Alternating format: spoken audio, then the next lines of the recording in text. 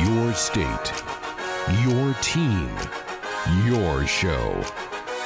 This is Sports Nightly. Here's the 2-0 pitch. Chick hits a high fly ball to deep right field.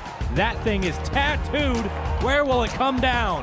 Cam Chick just left the ballpark, and it's 6-0 Huskers. Sports Nightly is presented by the NDOT Highway Safety Office, who reminds you to buckle up and put the phone down.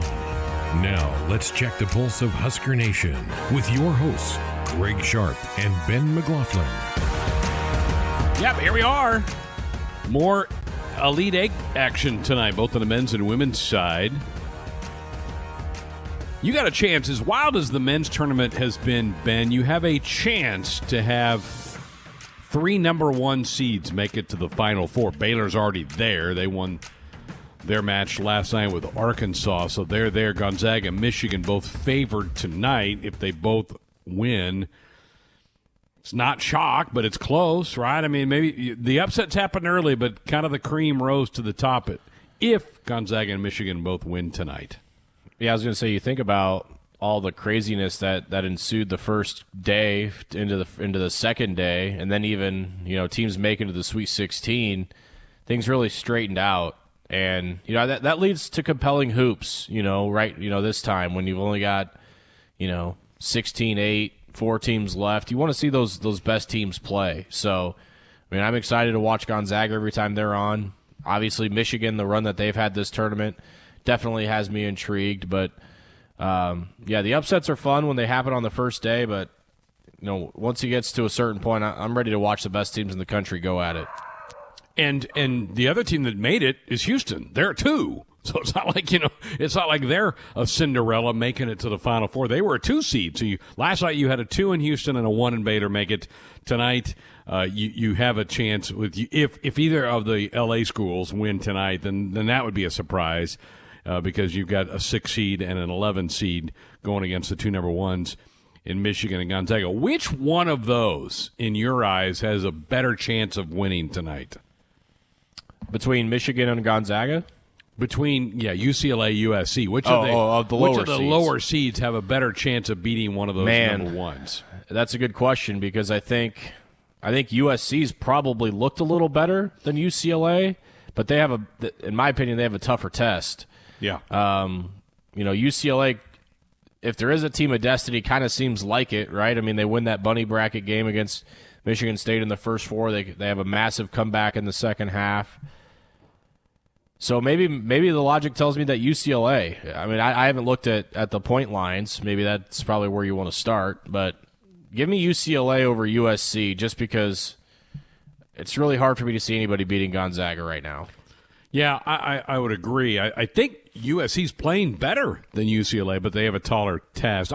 And you and I talked about this last night, how Michigan has kind of found themselves again after really stumbling at the end of February and didn't play great in Indy for the Big Ten tournament. They have kind of found their game as they've made their way through this tournament. So we'll see how this turns out tonight, but you have a real possibility of having 3 1s and a 2 in the Final Four. And I don't know that anybody would have thought that a week ago as we wrapped up the first round, that it was going to look kind of that way at the end of the line. But that usually is what happens. The best teams usually prevail when you go through a long tournament like this. We'll keep an eye on those tonight, both the men's and the women's side. Well, disappointing news earlier today. I don't think it was surprising, but it was disappointing that Husker volleyball cannot have their final home matches with Penn State. The Nittany Lions have COVID issues going through their team, and so they're not coming. No matches, and I know there's got to be a lot of Husker fans who had gobbled up those tickets for Thursday and Friday's matches at the Devaney Center, not going to get a chance to see this team play in person, at least at the Devaney Center. Maybe they can get some tickets up to the NCAA tournament in Omaha when that thing starts here in a couple weeks. Not surprising, and wow, that's 4 home matches that Nebraska misses out on. You go clear back to week 2, they couldn't play Northwestern.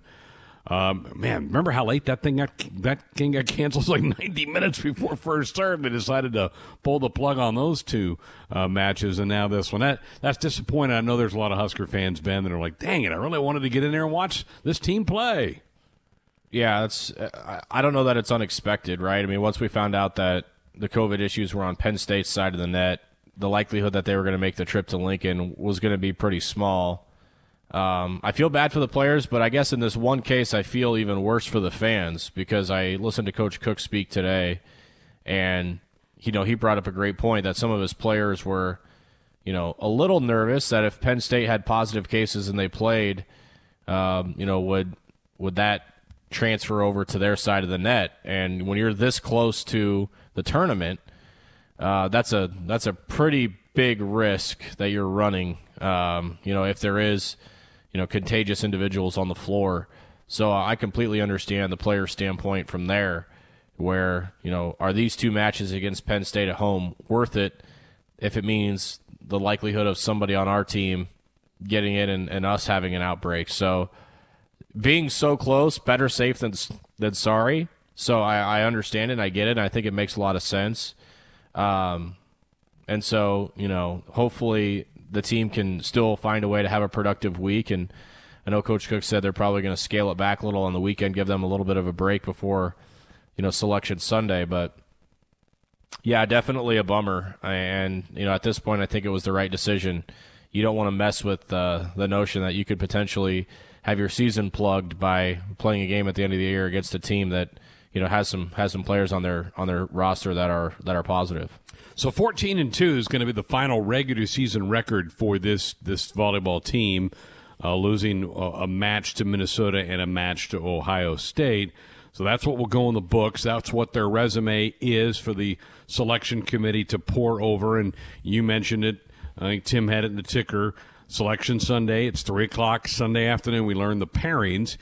It's still a 48-team field, so there's been no movement on that from the NCAA, even though you had a couple of high-profile coaches, including John Cook, who were fighting for this thing to be back to the normal 64-team field. They're not budging. They're keeping it at 48. So the format for a 48, it's different than a 64. What you do is the top 16, and Nebraska's certainly going to be among that group. They might be 4 or 5, the way it looks right now. Will get a bye. They won't play that first round. You will have teams 17 through 48 play each other, and then the winners will then go to and match up with the 1 through 16 group in that second round. So the pairings come out Sunday, but the tournament doesn't start for about 10 days before it gets cranked up and gets going.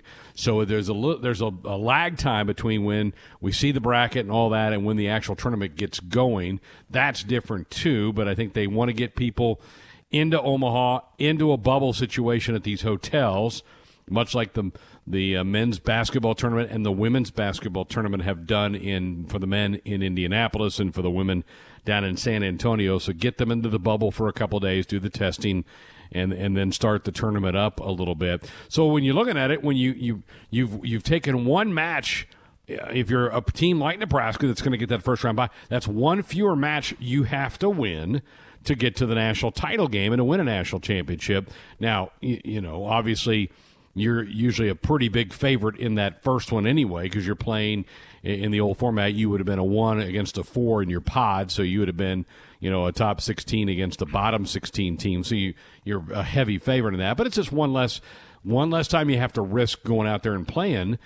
So you're immediately, if you're in Nebraska's shoes and being one of those top 6 teams, you're immediately one of the final 32 teams standing when this thing gets cranked up here in a couple weeks. So disappointment today, but yeah, totally understandable. John Cook was asked any chance of maybe finding somebody else to play, and he goes, well, we can't do anything out of league. That's been a no-no from the conference from the get-go, and he just acted like, no, there's really nothing else we can do with somebody else, so it's done. That's it for the regular season. We're 14-2, and we get ready to go to Omaha and try to make our way through the NCAA tournament here in the next couple of weeks. So that will be that'll be interesting to follow as we move through.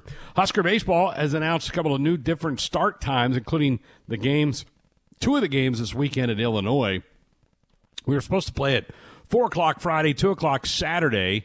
Illinois reached out to Nebraska and said, hey, we've been having a bunch of wind. And we're like, really? It's not been windy in Nebraska at all. No, wind doesn't blow in Nebraska. So, but they said, it's just been so windy. Can we move it closer to sunset where the wind can die down? Nebraska doesn't have any issue with that. That's fine. So Friday's game has gone from 4 to 6.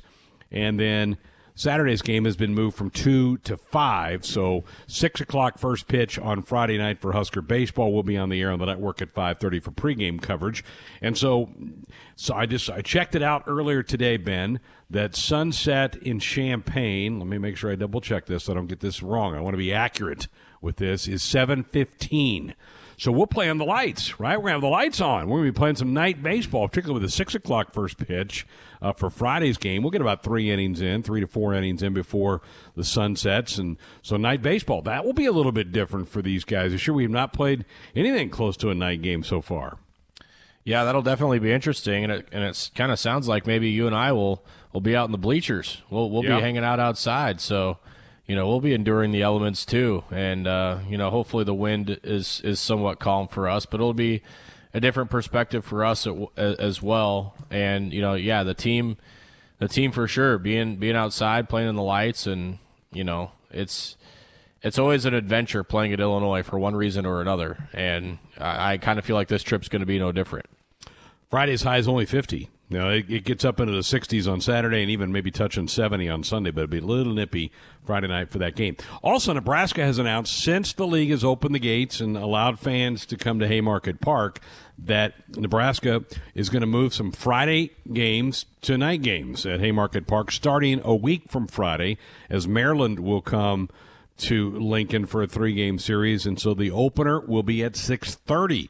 So you've got some 6:30 starts with that game, with the Rutgers game, with the Northwestern game. So 3 of the next 4 home series, as the Friday game will be a night game, 6:30. That should make it a lot easier for folks who get tickets to get off work, get some dinner, get out to the ballpark for a game. So some night baseball will be coming to Lincoln a week from Friday when Maryland comes to town. The last home series with Michigan, all going to be day games. BTN has snatched up all 3 of those to put on the main channel on Memorial Weekend, and they want Michigan, Nebraska, so all 3 games. So those will be day games against the Wolverines in late May. So that'll be none of those games will be at night against the Michigan Wolverines. So a couple of tweaks to the baseball schedule, including May 1st, the spring game for football, which is going to kick off at 1 o'clock at Memorial Stadium. They have moved the baseball game from 2 o'clock to 4 o'clock. So they don't compete against each other, and that certainly helps us out here on the network, because we'll be able to wrap up our football coverage and then get you over to Haymarket Park for some Husker baseball later in the afternoon. So a lot of that kind of information coming out today with Husker sports. And good to hear Cade Povich being recognized by the league for his stellar performance in the Friday game. He was named today the Big Ten's Pitcher of the Week. The Huskers had Cam Chick a week ago named the Player of the Week, and now they have Cade Povich, certainly deserving, Ben. He was terrific. And we'll both use this term last night, he pitched like a Friday night starter should pitch for Nebraska on Friday against the Gophers. Yeah, he did. He I think that's kind of what I don't want to say that's what we expect, because I don't think I ever show up to the ballpark and expect a pitcher to throw 7 shutout with 10 Ks and 0 walks, but that's the ceiling that he can bring. I mean, he is a really good pitcher. He's a competitor. The thing that I appreciate most about Cade and I like most about him isn't what he does in weeks like this where he dominates. It's what he does in his starts, like the one he had against Arizona State in Tempe, where I think he allowed 6 or 7 runs, but Nebraska's offense was scoring at such a high pace. He was able to get into the 6th inning. He got a big strikeout in that inning to get him through 5 or through 6, and he was just as fired up as if that strikeout was a 1-0 game getting him through 8. He just really wants to win, and that's what I appreciate most about Cade. And he's gonna hopefully build off of this and piggyback another great start. What's been a really, really difficult place to pitch this year in Champaign against Illinois. So I kind of feel like we're going to run into some similar situations that you and Nick had in Iowa City, with some maybe ERAs getting inflated this week. But hopefully the bats are picking up their end of the bargain and can help the pitchers out some this week.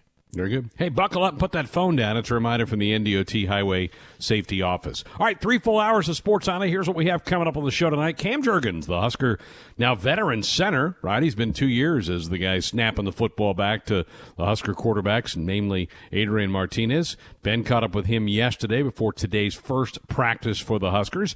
We'll have that conversation for you here in just a couple of minutes. And in hour 2, it will be our Husker volleyball show for the week. John Cook, John Bader will be along in hour 2 to talk about the cancellation, talk about the wins at Michigan, and get you primed and ready for the NCAA tournament with those pairings again being announced on Sunday. So we'll be talking Husker volleyball in hour 2, so get your comments, questions ready for the head volleyball coach. Third hour, Top 10 Tuesday. We're going to have some fun. This came up as a possible topic to all of us a couple of weeks ago about what are the best sports months of the year. We're going to have some fun with this one. I can't wait. Austin, Tim are going to chime in with Ben and I. We'll go through what we think are, at least for all of us, the best sports months of the calendar year. Going to have a good time with that. We'll also hear from Chuck Schmelka, Husker men's gymnastics coach. The Huskers set to host the Big Ten men's championships at PBA on Saturday. The Huskers have had a really good year again under Coach Schmelka. We'll hear about what we can expect to see Saturday at PBA for that. And, of course, phone lines are open for you at 531-500-4686. Choose your experience with Woodhouse. Shop, finance, and buy your next vehicle in person or online at woodhouse.com. Ben's back to talk to Cam Jurgens. We'll do that next. We are often moving on a Sports Nightly Tuesday. Thanks to everybody for spending part of your evening here with us. Happy to welcome into the program here tonight our first guest of the show, Nebraska center Cam Jurgens. Huskers on the field for spring practice number 1 today. Members of the media had a chance to chat with coaches and players yesterday for the first time in a while. Cam Jurgens, nice enough to give us a few minutes of his time. I just started out by asking Cam how excited he was to get back on the practice field soon after a long season of weightlifting and conditioning to finally have spring ball around the corner. Yeah, it's excited. I mean, we've been working all winter long in conditioning. We see everybody's numbers going up and everybody's running faster and jumping higher, running more, or lifting more. And it's kind of excited to finally get out to the field and get to hit some people and work together as a unit. Camaraderie's been awesome, so I'm kind of excited to see how it translates to the field. Cam, where was your focus at this offseason individually? What were you really trying to hone in on and focus your training to get your body in the right spot for the spring? I think just a little bit of everything. I'm just following the plan that our strength coaches have for us and doing everything they want, and then just working on my skills and everything I can do to become better. And I think another big part is just being the best leader I can be, maybe stepping up into more of a vocal role in the O-line and kind of helping the guys around me and some of the younger guys come up. Cam, I know anytime that there's a scoreboard or any type of goal, things get pretty competitive in the weight room, whether you're competing with yourself or your teammates. But what was that like? Give us a sense of what that's like, working out with your teammates, and then, of course, the testing aspect when you're all trying to, top your previous best numbers, and what type of environment that's like. Yeah, testing was awesome. I mean, it was such a amped up environment that everybody's trying to beat each other out and everybody's trying to beat their old scores. But another cool thing that Frost emphasized is how we did this testing throughout when he got here in the 90s. And so we got to see some of the numbers that they did back in the day. And then we get to compete against those numbers. So it was just awesome watching some of our guys kind of beat them numbers and see that we're just as fast and just as strong as guys before us, if not more.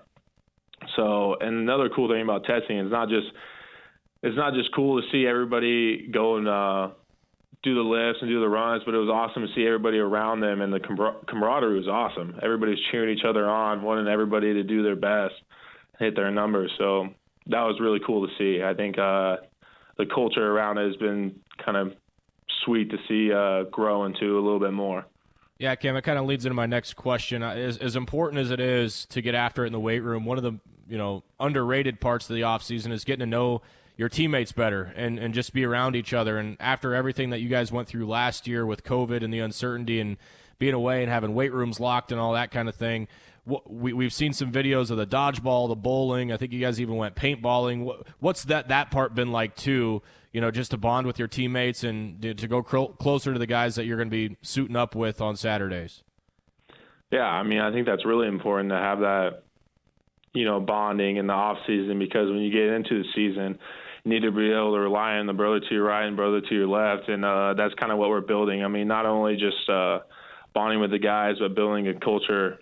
So if that can help us be a little closer and help us win, that's what we need, and we need that winning culture. And I think that's what we're working on building. You have a handful of new players at Nebraska for the first time that are getting a taste of what this culture is all about. I'm not sure how much of those guys you personally have been around with every day, but when you do run into situations where they're coming to you for guidance or they're asking you questions about what it's like at Nebraska, what do you tell these new players about what you want the culture to be at Nebraska, and when you get more players here when the spring's over in the summer? Yeah, I think a big part of it is just for me, just doing what I'm supposed to be doing and being accountable and setting the tone. If I can show those guys just what should be done, that goes a long way, because a lot of people are watching you around him.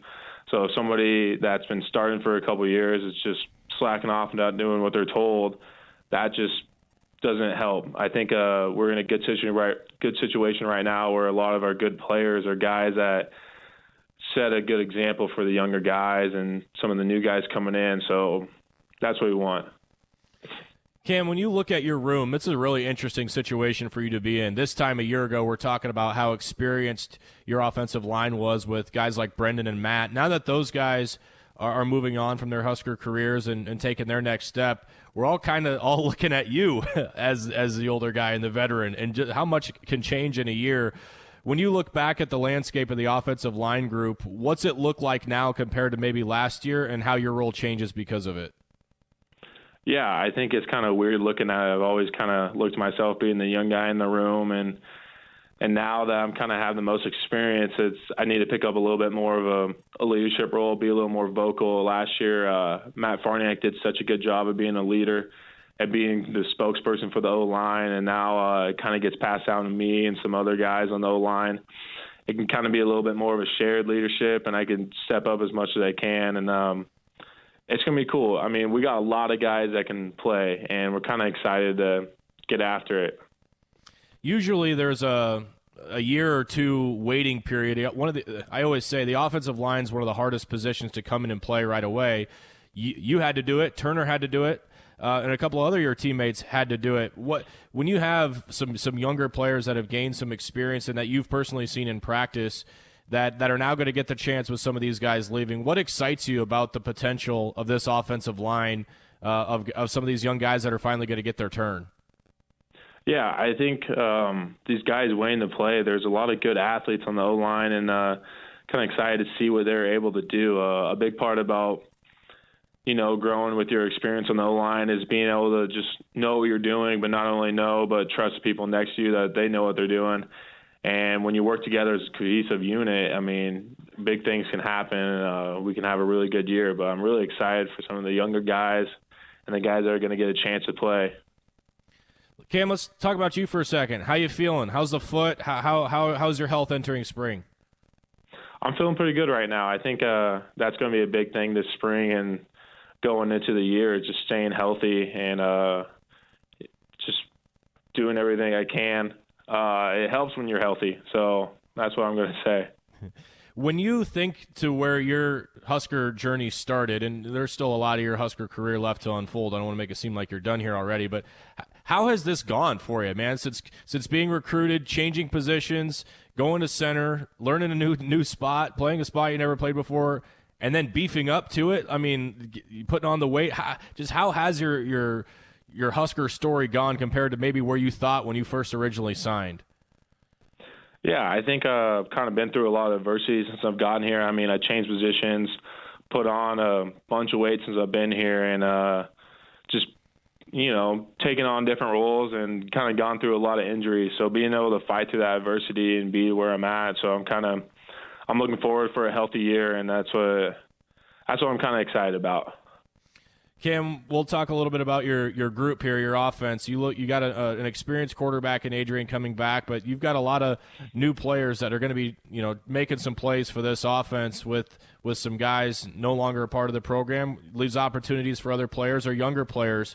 Who are you excited to get eyes on and see work in this offense, maybe for the first time, or really have their role increased? Yeah, I mean, I think there's a lot of guys, especially at running back and wide receiver, that can be plugged in and play and produce well. I think I'm pretty excited to see the offense. I mean, the last couple of years, I feel like we've lacked a little bit of explosive plays and big plays, and I think that's what I'm looking forward to the most, is just seeing how we can improve in that and move the ball down the field. But, I mean, as always, I'm really excited to see Adrian play. I mean, that guy's he's a gamer, and I'm excited to see what he's going to do this year. Cam, I know something that you've worked hard on is your snapping consistently and, putting that issue behind you. What all goes into that? Walk through that with us about, everything that goes into it and how you have to approach snapping the football consistently and, making that the first priority that no other offensive lineman has is grabbing the ball. Walk us through what all goes into that and how difficult it can be. Yeah, I mean, it's not too difficult when you're having good snaps, but when you're having bad snaps and people are on you, I mean, it's just changing it and doing everything you can. I mean, that should be my first focus right away, is getting the ball to a good spot for the quarterback. And I've kind of changed up some of my technique for it, and I think it's just perfecting it and just being confident. I mean, there's going to be a few bad ones, but it shouldn't be anything like last year or the year before, and that needs to be pretty consistent. I mean, Adrian needs to be able to rely on that, and it's just putting in the work and getting advice about the best way to do it and the most consistent way to do it and what feels the best for me. And I think, I haven't been snapping for too long, but it's been feeling a lot better. I'll tell you that. Just changing a few techniques changes a lot. So just working on that and being consistent. I mean, that's going to be a big focus this spring, is just making sure there's no bad snaps. I mean, it happens day by day. If I don't have a bad snap today, I'll work on it tomorrow, and then if that springs into a week, it can go into the whole spring ball. So that's what I'm looking forward to. Cam, we'll let you go with this one, man. How much has it helped to have some sort of regularity to your schedule after last year? Literally waiting by your phone, maybe refreshing Twitter or news to find out what was going to be new on your schedule last year compared to this year, where everything's structured, everything organized. You're not waiting to find out this, find out that. How much has that just helped your preparation, then knowing you're going to get a full spring to prepare for another long year? Yeah, last year around this time, we're just getting ready to start spring ball, and then we're told in a couple days everything's off, so we didn't get any spring ball. And we kind of got told every week that we're hopefully starting the next week, and then starting the next week after that. And now having that set, we're going to be starting practice today and tomorrow. So that just helps a ton. I mean, you're just sure of yourself and sure of the guys around you that we're going to finally get some work in. It's been a while. Absolutely. Well, it's great to have you on. Great to be previewing spring practice, which begins this week. Cam, thanks so much for giving us a few minutes. Keep that body healthy. We'll look forward to seeing you out at practice. Thanks so much for the time today. Thank you. Appreciate it. This is the Nebraska Volleyball Radio Show, right here on the Husker Sports Network. Here comes the serve. That one's in. Pass made by Kayla. The slide, Stivrins. Kaboom! Woo-hoo! Wow! That's waking babies all over Greater Ann Arbor. 23-19, Big Red. With Husker head volleyball coach John Cook. And now Michigan feeds left. Paige Jones blocked. Kayla Caffey, Lexi Sun. Wow. 22-13. And the Huskers, 8 blocks in this match. The Nebraska Radio Volleyball Show is presented by Sartor Heyman Jewelers, your Husker jewelry headquarters. Sartor Heyman, the official jeweler of Husker Athletics at sartorheyman.com. Now here's your host of the Nebraska Volleyball Show, John Baylor. Greetings, Nebraska. Hello. Welcome to your Nebraska Volleyball Show, Tuesdays at 7 Central. I know. Not always Tuesdays at 7 p.m. Central this spring, but we're back at Tuesdays at 7 p.m. Central. My understanding is the rest of this season, which now gets a 20-day break. Nearly 3 weeks until the Huskers, should Nebraska get selected for the field of 48 teams in the upcoming NCAA tournament, play again. The Huskers will face off in the second round, presumably, and it'll be 20 days since the last time they played a match, and that was the victory over Michigan, a sweep over the Wolverines on the road on Friday. The Huskers, because of that, rise one spot in the ABCA top 25, leapfrogging Texas, and thus it's Wisconsin, Kentucky, Minnesota, and Nebraska in that order, the top four. But historically, what the tournament seeding committee does and what the ABCA rankings say often differs. So that is barely an indicator of what we'll find out Sunday at 3 o'clock from the selection committee when we learn the choices for the upcoming NCAA tournament. And the reason there's this 3-week gap is that the Penn State matches that were scheduled for the Devaney Thursday and Friday night have both been canceled. And you can join us if you would like at 531-500, 4686, 531-500, 4686. And let's bring in the head coach of Nebraska Volleyball, Coach John Cook. Good evening. What's up, JB? I'm not happy. I know. I'm just working on my putting right now. You got 20 days to figure it out. Yeah. What happened? Penn State last Thursday, of course, had to cancel against Wisconsin, and because they got a positive and then somebody a very close contact.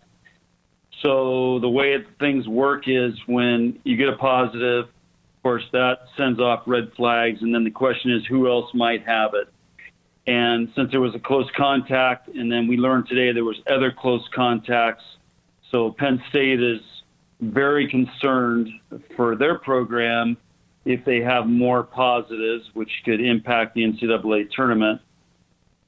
And if they came here, we have concerns. What if somebody's got it, doesn't know it yet, and is spreading it, which is what happened with Michigan and Michigan State and Wisconsin, a month ago. So the doctors decided to pull the plug on it, and here we are doing the radio, and I'm working on putting, and you'll probably be playing golf Thursday. Now, this isn't just the old-fashioned COVID-19. This is one of those new variants, right? They're the ones that have been rampaging through Ann Arbor and other Rust Belt areas. So it's of particular concern because these new variants apparently are even more contagious. Yeah, well, I learned today that Penn State, or State College, Happy Valley, is the 7th hottest COVID outbreak place in the United States. So they're obviously having major outbreaks there, which is also concerning. When here's the other fear. I just know, you didn't travel with us, but when we found out everybody was negative on the last day while we were at Michigan, the happiest person on the bus was Lindsey Peterson, because she knew at that point she wouldn't have to ride home with somebody from Michigan back to Nebraska. That's the other concern about Penn State coming out here. If they did get a positive while they were here, and Wednesday would be day 6, Thursday's day 7 from their first positive. So that's when you see a lot of spread on the COVID. So they could get here, cancel the match, and then somebody's got to drive players back.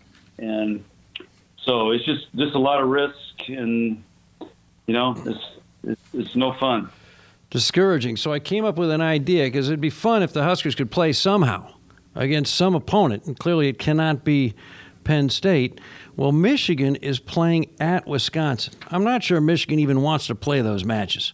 Michigan is not going to make the NCAA tournament. Is there any flexibility here? Could you contact Michigan and find out if they want to finish their season prematurely, and then contact Wisconsin to find out if they'd like to play you somewhere, somehow? JB, I'd probably get fired if I did that. You can't mess with the Big Ten schedule like that? No. And, Michigan hasn't played very many matches, so they're probably fired up to play. And so, they're probably trying to get as many matches as they can. So it's just, it's just the way it is. So, we'll use this week to kind of rest, recover a little bit. We were kind of beat up. You saw us all taped up against Michigan, and then we'll start gearing up next week, to make try to peak for, if we get in the tournament and when we play the first round or second round, whatever it's going to be. So give them a break this week and start recharging next week when you're still going to have 2 more weeks. Well, we'll technically we'll either play 2 weeks from tomorrow or 2 weeks from Thursday, depending on where we're seated in the tournament. So we got a 2-week window here. So we never just shut it down, because we found out with COVID, especially when you shut it down, you get all kinds of other issues. So we're just going to do light stuff every day. We're going to throw in yoga this week, do some different kind of cross-training type things, and just try to keep them active and moving, but mentally, give them a break from volleyball and from training. And then next week, I think we get in a good routine, and then we're either going to Omaha Sunday or Monday. And, the other thing is that when you get to Omaha, you have to quarantine for a day, test, and then you get a 90-minute practice, and then the following day you play. So you better have your homework finished before you get to Omaha. Nebraska head coach John Cook here on the Nebraska Volleyball Show. 531-500-4686, 531-500-4686. And Coach, I take it if one of these other 6 Big Ten matches somehow gets canceled and one team is unaffected, and is there any chance we could reschedule anything later this week? Or are you pretty much done for the regular season and gearing up for the postseason? No, I think everybody's a little bit nervous about, if you get a COVID outbreak going into the tournament. I know in the men's hockey tournament, 3 teams can't pull out. So it's a tense time of year. It's a risky time of year, and I think right now everybody's just kind of staying in their lanes, doing what the schedule says, and we're not allowed to play outside conference. I'd love to play Creighton or UNO. Just to get a match in, but we're not allowed to play outside of our conference, so we're kind of, it's just the way it is. You and lots of other coaches at least tweeted, and maybe did something beyond that, a suggestion that rather than a field of 48 for this upcoming spring tournament, that you'd expand it to the typical 64. Did you ever get a response of any kind, positive or negative, from the NCAA itself? I never heard anything. So 0, crickets, nothing. Nothing. So there you go. Wow, sounds like some blind dates I went on. Yeah, that's rugged. Yeah. How does it feel? You and Kelly over at Wisconsin. These are, I don't know who else got it. Mary Wise at Florida jumped in. These are some of the pillars of coaching in the sport. 0 response. Would you at least have appreciated some sort of rejection and an explanation? Well, sure, but you just have to look at how the NCAA operates, and the latest is the men's and women's basketball tournaments. It just, there you go. There's the view they have on women's sports, and but right now volleyball is in the Pac-12 and the Big Ten is the number 3 most popular televised sport, highest ratings behind men's football and men's basketball. I know that it's number 1 in the nation now in high school participation. Volleyball is among girls. Yeah, but we're still treated like we're not in the club of men's basketball, women's basketball, and the women's basketball programs have the men to help push them along and get what they need. And of course, football is in a different animal, but we don't have a comparison in men's volleyball. So. We're still lumped in with those other ones, and at some point that's got to change, and I think the numbers and the popularity will help change it. It's really discouraging at a time when the NCAA has elected just this past week to hire a New York City law firm, presumably at great expense, to examine how it treated men's and women's basketball during this NCAA basketball tournament. It wasn't something they could review internally. They needed an external New York City law firm to look this over, and we're going to have a report presumably in a few months. You would think if ever there were a time when they could do something that would show some respect, more some public respect towards women's volleyball, this would be that time. Right. But JB, I raised heck to. Since we're hosting the Final Fours or the tournaments in Omaha and everybody's going there, I raised heck to make sure that we didn't have a sport court laid on cement like they do for club tournaments for the kids for the NCAA tournament. So they're going to be taking the Terraflex floors from us, UNO, and Creighton up there and making 4 courts for the NCAA tournament in the CenturyLink, convention center. So, and they're going to put it on, supposedly they're putting it on a wood basketball floor to give it more cushion or some type of cushion so it's not on cement. Because, college players are not used to playing on those type of surfaces, and it'll wreck their bodies. So we raised heck to get that done. And, so I feel at least got something accomplished there. That's terrific news. Now, one question I had is I looked at ticket availability for the tournament, and apparently no fans for the first 3 rounds because I think there's just so many teams and there's so many matches. It's just tough to keep everyone distanced, and that's understood if you have it at one location. One question I had is why not use the Baxter Arena in the first couple of rounds? Why not use Creighton's Sokol Arena the first few rounds? Why have everything in one location, which makes it very difficult to have any fans? Great question, JB. I have no idea. I mean, that would make a lot of sense, and I know a lot of coaches wanted that.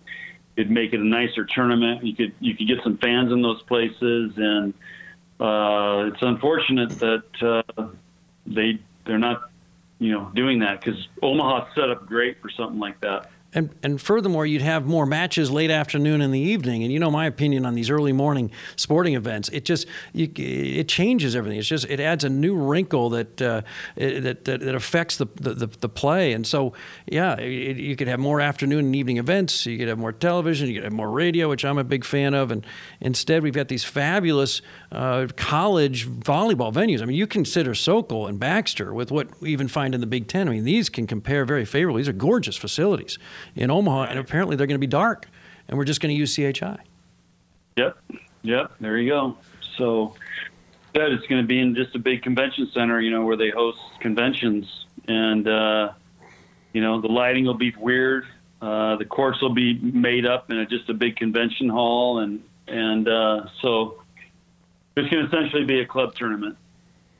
531. I look forward to seeing the faces of the college athletes when they walk in there and see it. 531 500 4686 531 500 4686. Maybe this is one reason, Coach, that we might benefit from this 19-day break. I guess we're now down to about 14 days. Maybe something can be done. Yeah. I'm like I said, I'm working on my putting. Let's go to Doug in Grand Island. Hello, Doug. Great to have you on the Nebraska Volleyball Show. Hey, JB, I think you're one of the greatest guys to listen to on the radio, and of course, Coach, you're probably the best in the nation in coaching, and we're thrilled to have you and hope you're there for another 10 years. My question is, what about the seniors that didn't get a chance to experience senior night and that stuff? Are they eligible to come back again next year for another year like some of the other athletes in football and basketball and whatnot? I'll hang up and listen. And thanks again, JB, for what you do. And, Coach, we would just think the world of you, and thank you for what you've done for Nebraska. Thank you. Well, thanks, Doug. Thanks, Doug, and great question. The answer is yes. They basically, this year doesn't count. Our issue is all 4 of our seniors have graduated or will graduate next month. So we have not discussed with them we've not had any serious discussions because they want to wait to see how the season goes. And then, of course, I think depending when they graduate, how do they feel? Do they want to come back? So there really hasn't been any serious discussions, but they're eligible to come back. They don't count against us.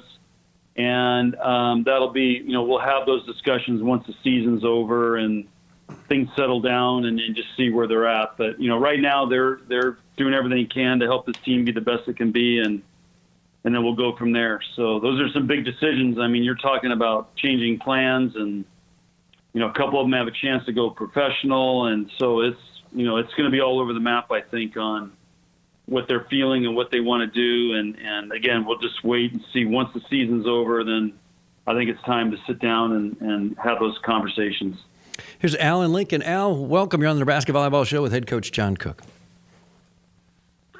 Coach, Alan Bierman calling with a special best wishes to you in the tournament from our mutual friend in Hong Kong, John Lin.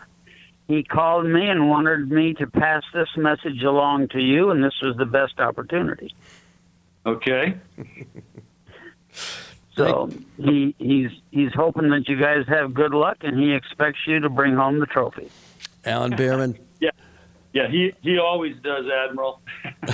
he needs to come and hang out with our team for a month and see what the level of competition is. So, yeah. But it's good to hear from you, and we miss those days, in China. I think about it all the time, taking those trips there. And, yeah, I also think about when our 2023 is our next opportunity to go. So hopefully everything will be settled down by then. It'll be, it'll be cool to travel to China. Alan, great to hear from you. And John Lynn, one of the hosts that Nebraska Volleyball has had, and it's four trips to China, 2000, 2006, 2010, and then more recently, Nebraska's made yet another trip to China, thanks in part to Husker fans like John Lynn out in China. We think 'em up. We count 'em down. It's Top 10 Tuesdays on Sports Nightly.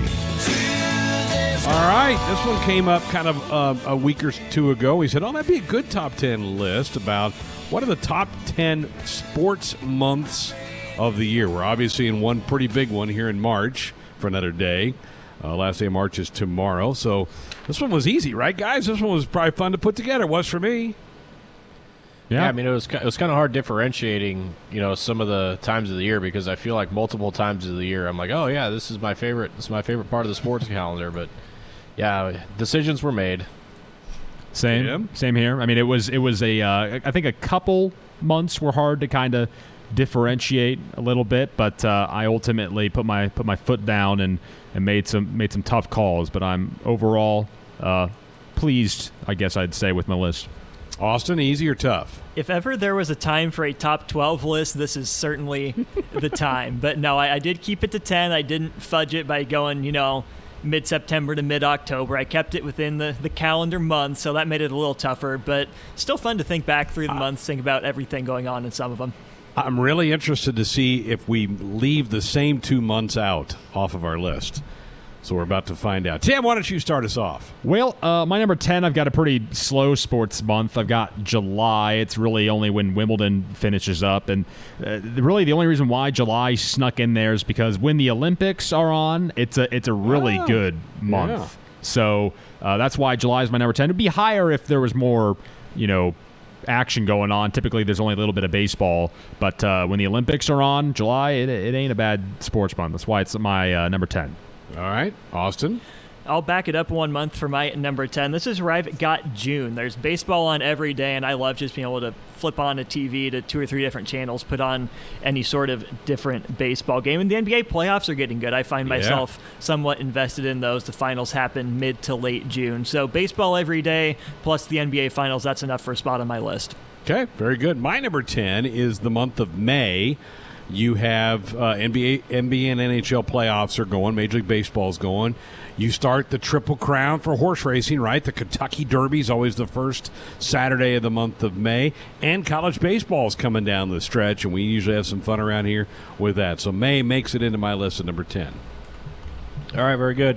My number 10, I've actually got the month of August here, and partly because we've been starting college football in early September. So you take away college football, August really doesn't do a lot for me. It's still kind of the dreaded month, I suppose, of the sports calendar. It's usually the month I take my vacation. So, yeah, don't really have much in August keeping me intrigued other than baseball. And if you do have a week 0 game to catch my attention, then I'll throw that in there too. Let me just note that we all had 4 different 10s. That's pretty good. No love for fall ball for Ben McLaughlin.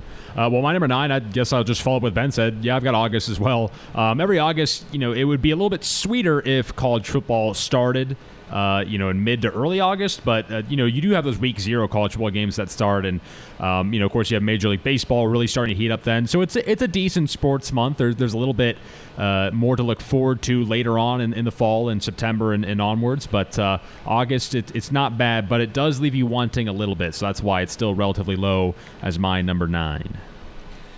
Number 9 for me is month number 5. I've got May here at number 9. Greg, you just had it at number 10. For me, baseball's still fresh at that point. We're getting the start of the NBA playoffs, NHL playoffs, even some NFL draft wrap-up talk. How are these guys going to fit in that college baseball home stretch? Solid, not quite good enough. Okay, my number 9, I'm going January, and I got to admit, the rotten weather played a factor in my mind because there are some cool things in January. You have the college football championship game. You have the NFL playoffs going on. Conference playing college hoops is cranked up, but the weather stinks, and it just puts me in a sour mood. So January weather part of it puts me in a sour mood. I've got it at 9. All right, my number 9 here, I've actually got the month of October here in number 9. Yes, you get the Fall Classic. That's great. If this was 2014, 2015, this would have been much, much higher. But knowing where the Kansas City Royals are at this point, it's kind of a I'm going to watch it type scenario. But I'm more face first into Husker football, and the NFL is just getting started too. So it's a good month, definitely worth the calendar for me. But there's just bigger events in other months that get me a lot more excited. So I've got October here at number 9. Well, bold. All right, my number 8 is where I've got June. Mostly for the CWS. Obviously, that's a big deal as we live in the state of Nebraska. Austin mentioned the NBA Finals. That's not bad as well. But outside of that, there's not a whole lot going on. But, hey, that's a couple decent events to hold you over, especially in those June and July months when you have that summer lull. So good enough for me, and June, good enough for my number 8. Number 8 for me has been mentioned. I've got September here. We get college football in full swing. Really, that first opening month, the first few weeks of college football, there's not a whole lot like it in the sports calendar, but it's that and some baseball playoffs. There's really not a whole lot going on, but growing up here in Nebraska, it's the opening weeks of college football are some of the best of the year, so that's why it raises a couple spots to number 8 for me. Okay. My number 8 is February. Starts with the Super Bowl. You have the NFL Combine. You have conference basketball races really heating up. And spring training, college baseball, that makes me feel really warm inside to think about that. So February makes my list of number 8. Okay. My number 8 is the month of December. And, again, it would be higher, but I've got a nice piggyback later on to bridge the month.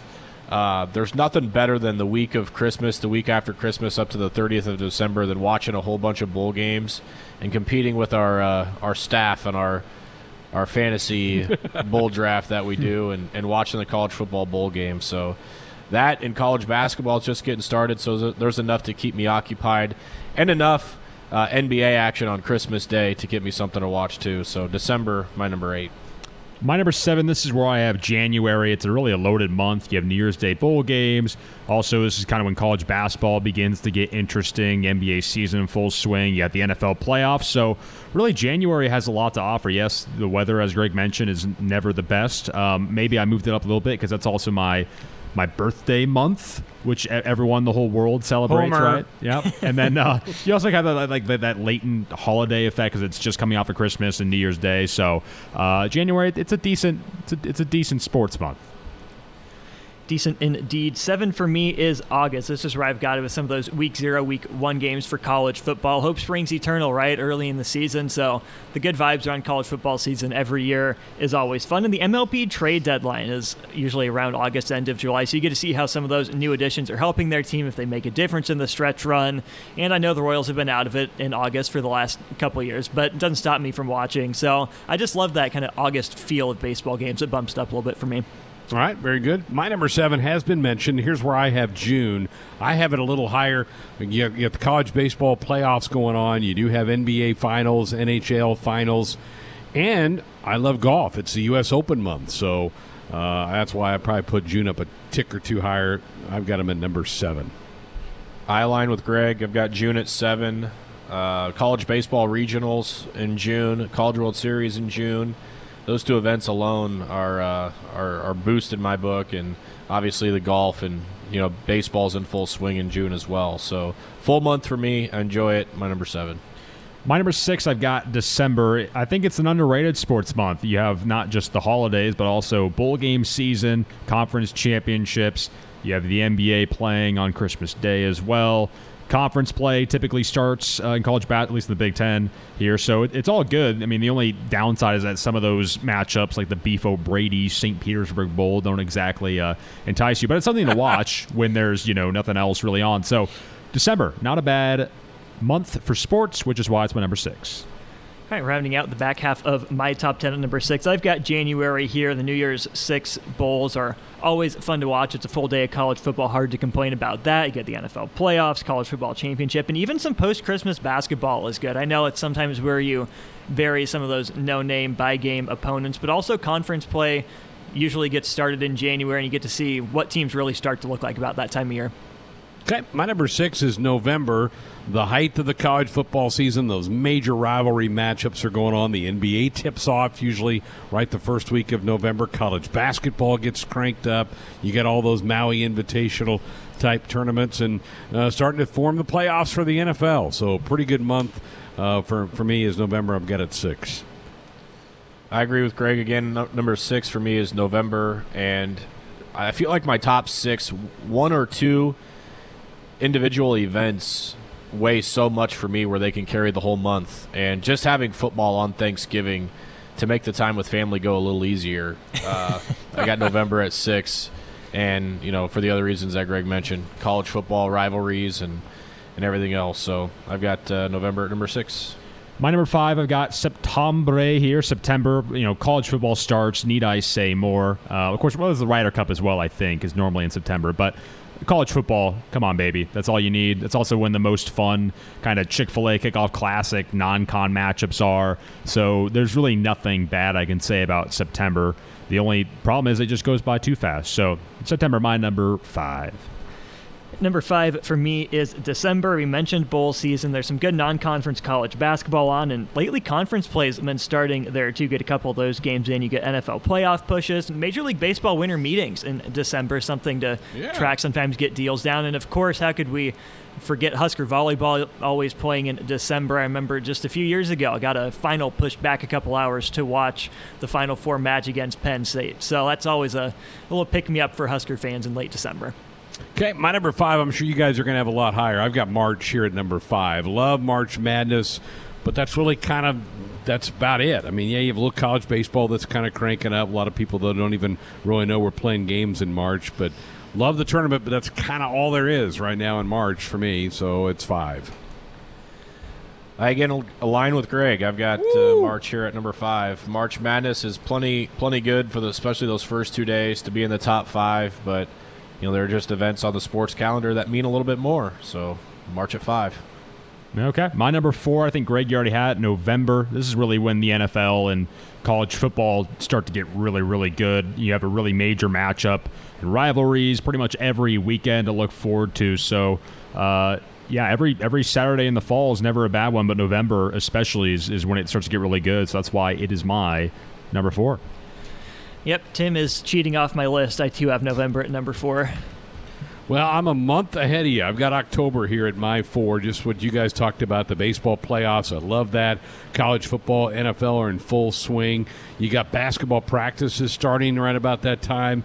Even if you go down to the prep ranks, all those playoff battles in football start in October. So love that time of year, love the weather, love all the things that are happening in October. It makes my list at 4. My number 4, I've got February, and it's probably way higher than what you guys have for the month of February. But I'll tell you what, there's nothing like that first weekend of Husker baseball in a warm climate here in the ping of the bat. That first weekend alone for me is obviously really high on my list. There's a little bit of lull with hoops season, kind of in the middle of a grind, and then boom, all of a sudden you're in a warm place and here in the ping of the bats and, dreaming of warmer weather coming around in the spring. So February for me, my number 4. Okay, my number 3, this is where I actually have April. We might call it March Madness, but that's really when the spring championships take place, not in March, but in April, even for the NCAA tournament. You also have the NFL draft. That's something you're into. And have I mentioned the Masters yet? Oh, yeah, you have the Masters. April, not a bad sports month, in my opinion. That's why it's my numero 3. Number 3 for me is month number 3. I've got March here at number 3, spring training, March Madness, NBA still going on, college baseball getting started. Well, it started in February, but really starting to get cranked up. And, of course, getting ready for spring practice to start. There's a lot going on in March. Maybe it's not a whole lot of huge events, but March Madness and just the variety really pushes that up my list. Okay. My 3 was Austin's 5 and Tim's 6. This is where I have December. Love those conference championship games that first weekend in December. NFL playoff race is really hot at that point in time. Remember, Christmas Day is loaded with NBA games, which might be the first time that I've watched NBA all year long is on Christmas Day. And I love the bowl games. I love them all. I'll watch all those bowl games that start the week before Christmas and get cranked up. And there's always some pretty cool college basketball matchups. You'll have the Big Ten ACC Challenge usually falls in December, so you got some cool matchups in the college hoops as well. I love that month. It's my 3. I've got historically the first week of college football on my list at number 3, and that's September. Again, start of the NFL season, start of college football season. August is such a drag. We're just starving for something, rewatching old games and all that other stuff just to kill time to get there. And then finally, when you get those first games, again, some of them bleed into August, but most of college football has been starting in September. There's nothing like that first full slate of college football games and the first time that we're watching the Big Red play. So September for me, number 3. My number 2, this is where I have the month of March. Of course, no other sporting event has coined an entire month, but March Madness here, the tournament, has also, of course, you have Major League Baseball now getting started in real late March, so you have that to look forward to as well as spring training. So March Madness, I think those first 2 rounds are pretty much my favorite, or close to my favorite, of the sporting calendar all year. So that's why March is my number 2. Okay. Oh, wow. Sorry, Austin. All good. Number 2 for me might be the biggest difference in a list that we have. Ben had this at number 9. I've got it here at number 2. October is my number 2. It's the middle of college football season. We get college basketball getting going. The NFL's really ramping up. There's postseason baseball on when it gets really meaningful. There's just pretty much everything you could ask for going on in October. And I know it's starting to get colder, getting chillier, but who doesn't love some good fall weather? Love it. I had it at 4. My number 2, and a couple of you guys have already had it. Here's where I have April. I mean, you got the Final Four. You've got the Masters. You've got opening day for Major League Baseball. You have the NFL Draft. It's just so many things happening during the month of April. Spring, eternal optimist for all that stuff. I love it. April's my number 2. My number 2, January. And the first week of January is plenty enough for me. That January 1st every year, you're working off all the food and perhaps beverages that you had maybe the night before, celebrating the new year, and you're soaking it all in with the best college football games of the year. So January for me. Okay, my number 1, I have the month of October, the month that Ben so grievously slandered here earlier. You got college football in full swing, Major League Baseball playoffs, as well as the World Series, of course. NBA typically starts in October. So does the NHL. I mean, there's really nothing bad about it. Also, the weather, it's pretty much great. It's crisp. It's not too cold. It's not too warm. It's just a beautiful fall crunch underneath your feet as you step on the leaves. And yeah, everything's basically in full swing. It's just a loaded month. And October is why that is my number 1. So there you have it. All right, I've got the October of the spring at number 1. I've got April here, one spot higher than you, Greg. Got baseball starting, college baseball ramping up, the NFL draft, college basketball championship, and of course, some of the rest of the tournament, college football spring practice. You can flip on NBA in the background and all sorts of other stuff I'm sure I'm leaving off. Yep, give me April. It's a lot going on that month, isn't there?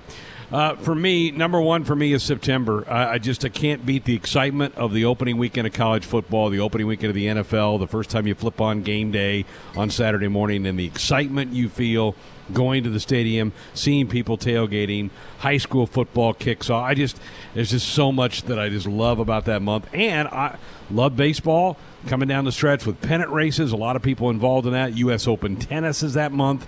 A lot of times the Ryder Cup is in September. So, man, just a lot of good stuff.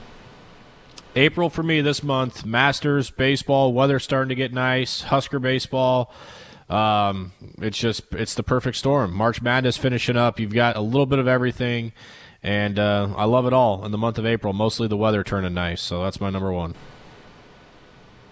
What were the 2 months everybody left off? I left off July and August for the 2 that I left off. I actually left off February, which looking back, I probably would have swapped that back out for July. And then the other month, I don't remember. Which one was it? May and July for me. Yeah, May and February was for me. Okay. Yeah, Austin? July for me and February for me. So different combinations there all across the board. Really cool. All right, good stuff. I knew that would be fun. I knew we'd have fun with that, and you guys are at home probably played along with us as well. It's just it's all kind of personal choice. What sports really get you fired up and getting going, but we're certainly in a good one right now in March and got a great one in April coming up as well. All right, when we come back, we'll talk some Husker men's gymnastics. They're about ready to host the Big Ten meet this weekend in Lincoln. We'll talk to Chuck Schmelka coming up next. We're back, Sports Nightly here on a Tuesday night. Greg Sharp with you. Coming up on Saturday at PBA, Nebraska will host and entertain the rest of the Big Ten for the Big Ten men's gymnastics meet. We're delighted to have on the program tonight Husker coach Chuck Schmelka. Hello, Coach. How are you? How you been? I haven't talked to you in a couple months. You doing okay? I'm doing pretty well. How are you? I'm fantastic. Give us kind of a rundown of what the season has been like for you and your team. We have done very well so far. We're seeded second in the Big Ten championships. We're ranked 4th nationally, but all 7 of our teams in the Big Ten are in the top 9 nationally. Wow. So we got our work cut out for us. We got to put together a good, solid meet, and we should do pretty well. Coach, you last competed in Iowa City. You lost a tight one in the team total to Iowa, but you won 5 of the 7 events, right? You had some pretty darn good individual efforts over there in Iowa City. Yes, we did real well. I was really pleased how we did. We made a couple bobbles that cost us the meet, but overall we did some new routines, and it was fine.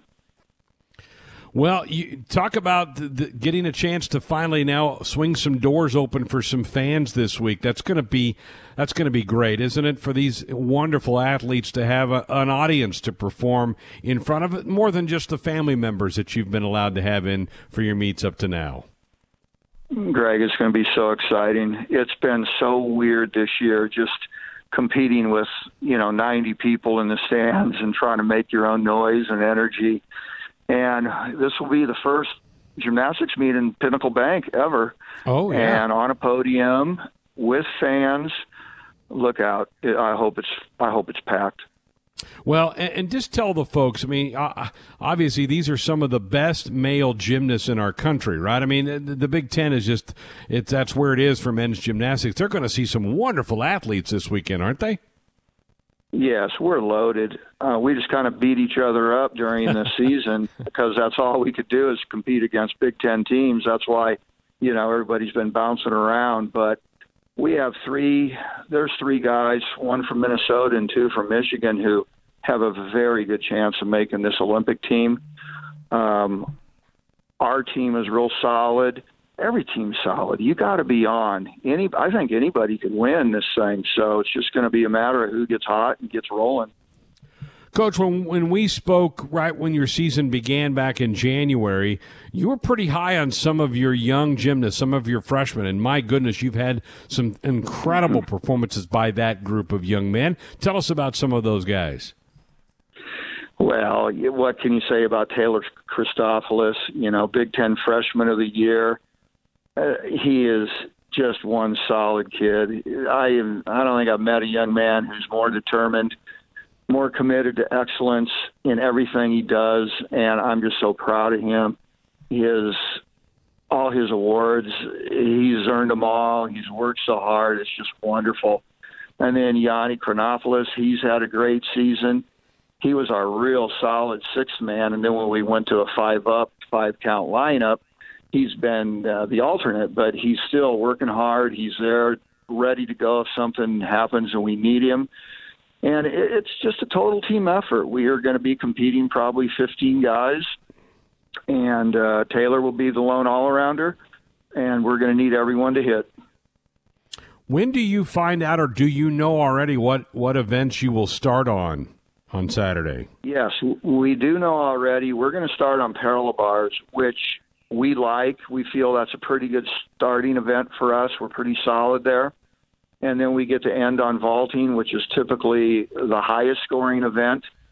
So we could put a run at the end of the meet and bang out 5 vaults and see where we could finish. I'm a little naive in this. Is that predetermined because you're the host school, or how do they determine what element you start with? Actually, the Big Ten does it by a random draw in the September meetings. So we've known for 9 months or however long it's been. Yeah. I bet that's intense. When those are getting pulled out of the hat, do they pull them out of a hat? How do they do that? It really is a Big Ten hat. Yes. Wow. Last year's champion draws first, and then it just goes down to the line, and they have all 6 events, well, actually 7 events, because one of the events is the bye between floor exercise and pommel horse, and then each team just picks it and announces it, and then we write them down, and away we go. Wow, that's fantastic. Again, visiting with Husker men's coach Chuck Schmelke here on Sports Nightly. Huskers to host the Big Ten Championships again at PBA, not Devaney, PBA. It'll be at 7 o'clock Saturday night. BTN will also be televising that live as well, and they're letting up to 5,000 spectators in. That is going to be phenomenal for that. All right, size up the team race for us. You said you're number 2 in this thing. Who's this going to come down to in your eyes as you get into this thing on Saturday? Well, Michigan's really solid. They have 2 outstanding all-arounders, and then they put together 3 really solid routines after that per event. But truthfully, everybody's good, and including us. And I think we have a real good chance. I like where we're at right now as a team. We're real confident. We've been hitting really good routines. We just have to go out there and get a little chip on our shoulder and just show them who's boss. How did PBA get selected? Was that because of volleyball supposedly being happening at Devaney this weekend, or what? And are you excited about being able to compete in PBA? Well, first of all, yeah, we're really excited to be in PBA, just to have the first gymnastics meet ever there. And then when we found out we could get the podium, which is like if you don't know what a podium is, it's a big platform where all our apparatus will be on. So it really showcases the athletes like they're just way above the ground level. It's really an awesome. This will be probably the best competition in the country, the Big Ten Championships. So come out and see us. But we got to PBA because of volleyball. Yeah, Penn State was. Are they not coming, I hear? But Penn State's supposed to be here and play volleyball. Yeah. They've canceled, so that's open. And I know your team dealt with that way back in January, right? You were supposed to compete against Michigan. Yep. They were in town, I believe. I think they were here when their athletic department said, no, we're pulling the plug. That's exactly correct. It was about 8:30 at night. We're driving home from an age group meet. And the coach calls, or my boss calls me first, and then the coach calls me and says, we got to go home. I go, come on, we're here. Let's go. We can compete. We're all safe. We all test. Let's do it. Nope, I got to leave. And they wouldn't even let him fly home. They had to bus home. So what a drag. Unbelievable. How challenging a year, Coach, has this been for you and your athletes? You mentioned the testing part of it, the not being able to open the doors for fans to come watch you. This has really had to have been a very tough and challenging year for you and your team. It's been a year like no other. I'll hopefully never have another one like it. I mean, it started just with the recruiting process and the NCAA putting the dead period on, and it's still on. And, you know, we couldn't have any recruits in, and we couldn't go see them. And then we had a season, and then it got taken away, and then it turned into just Big Ten season. So at least we had one. And then it was no fans, and then we test, 3 times a week. And I just got to applaud our guys. I mean, or all athletes, really, because all athletes have gone through the same thing, and it's just been so difficult of a year to just keep your head straight and do well in school still, and you're out and your sport. So, it's been interesting, but I'm just proud of our team, how we've hung together and kept fighting and doing the right things. Oh, well, fantastic. We're looking forward to watching this thing again. There's some tickets available. PBA Saturday night, 7 o'clock. Huskers right in the midst of this Big Ten championships. Coach, always great to catch up with you. Best of luck. We'll be pulling hard for you this weekend. Thanks so much, Greg. I sure appreciate you having me on.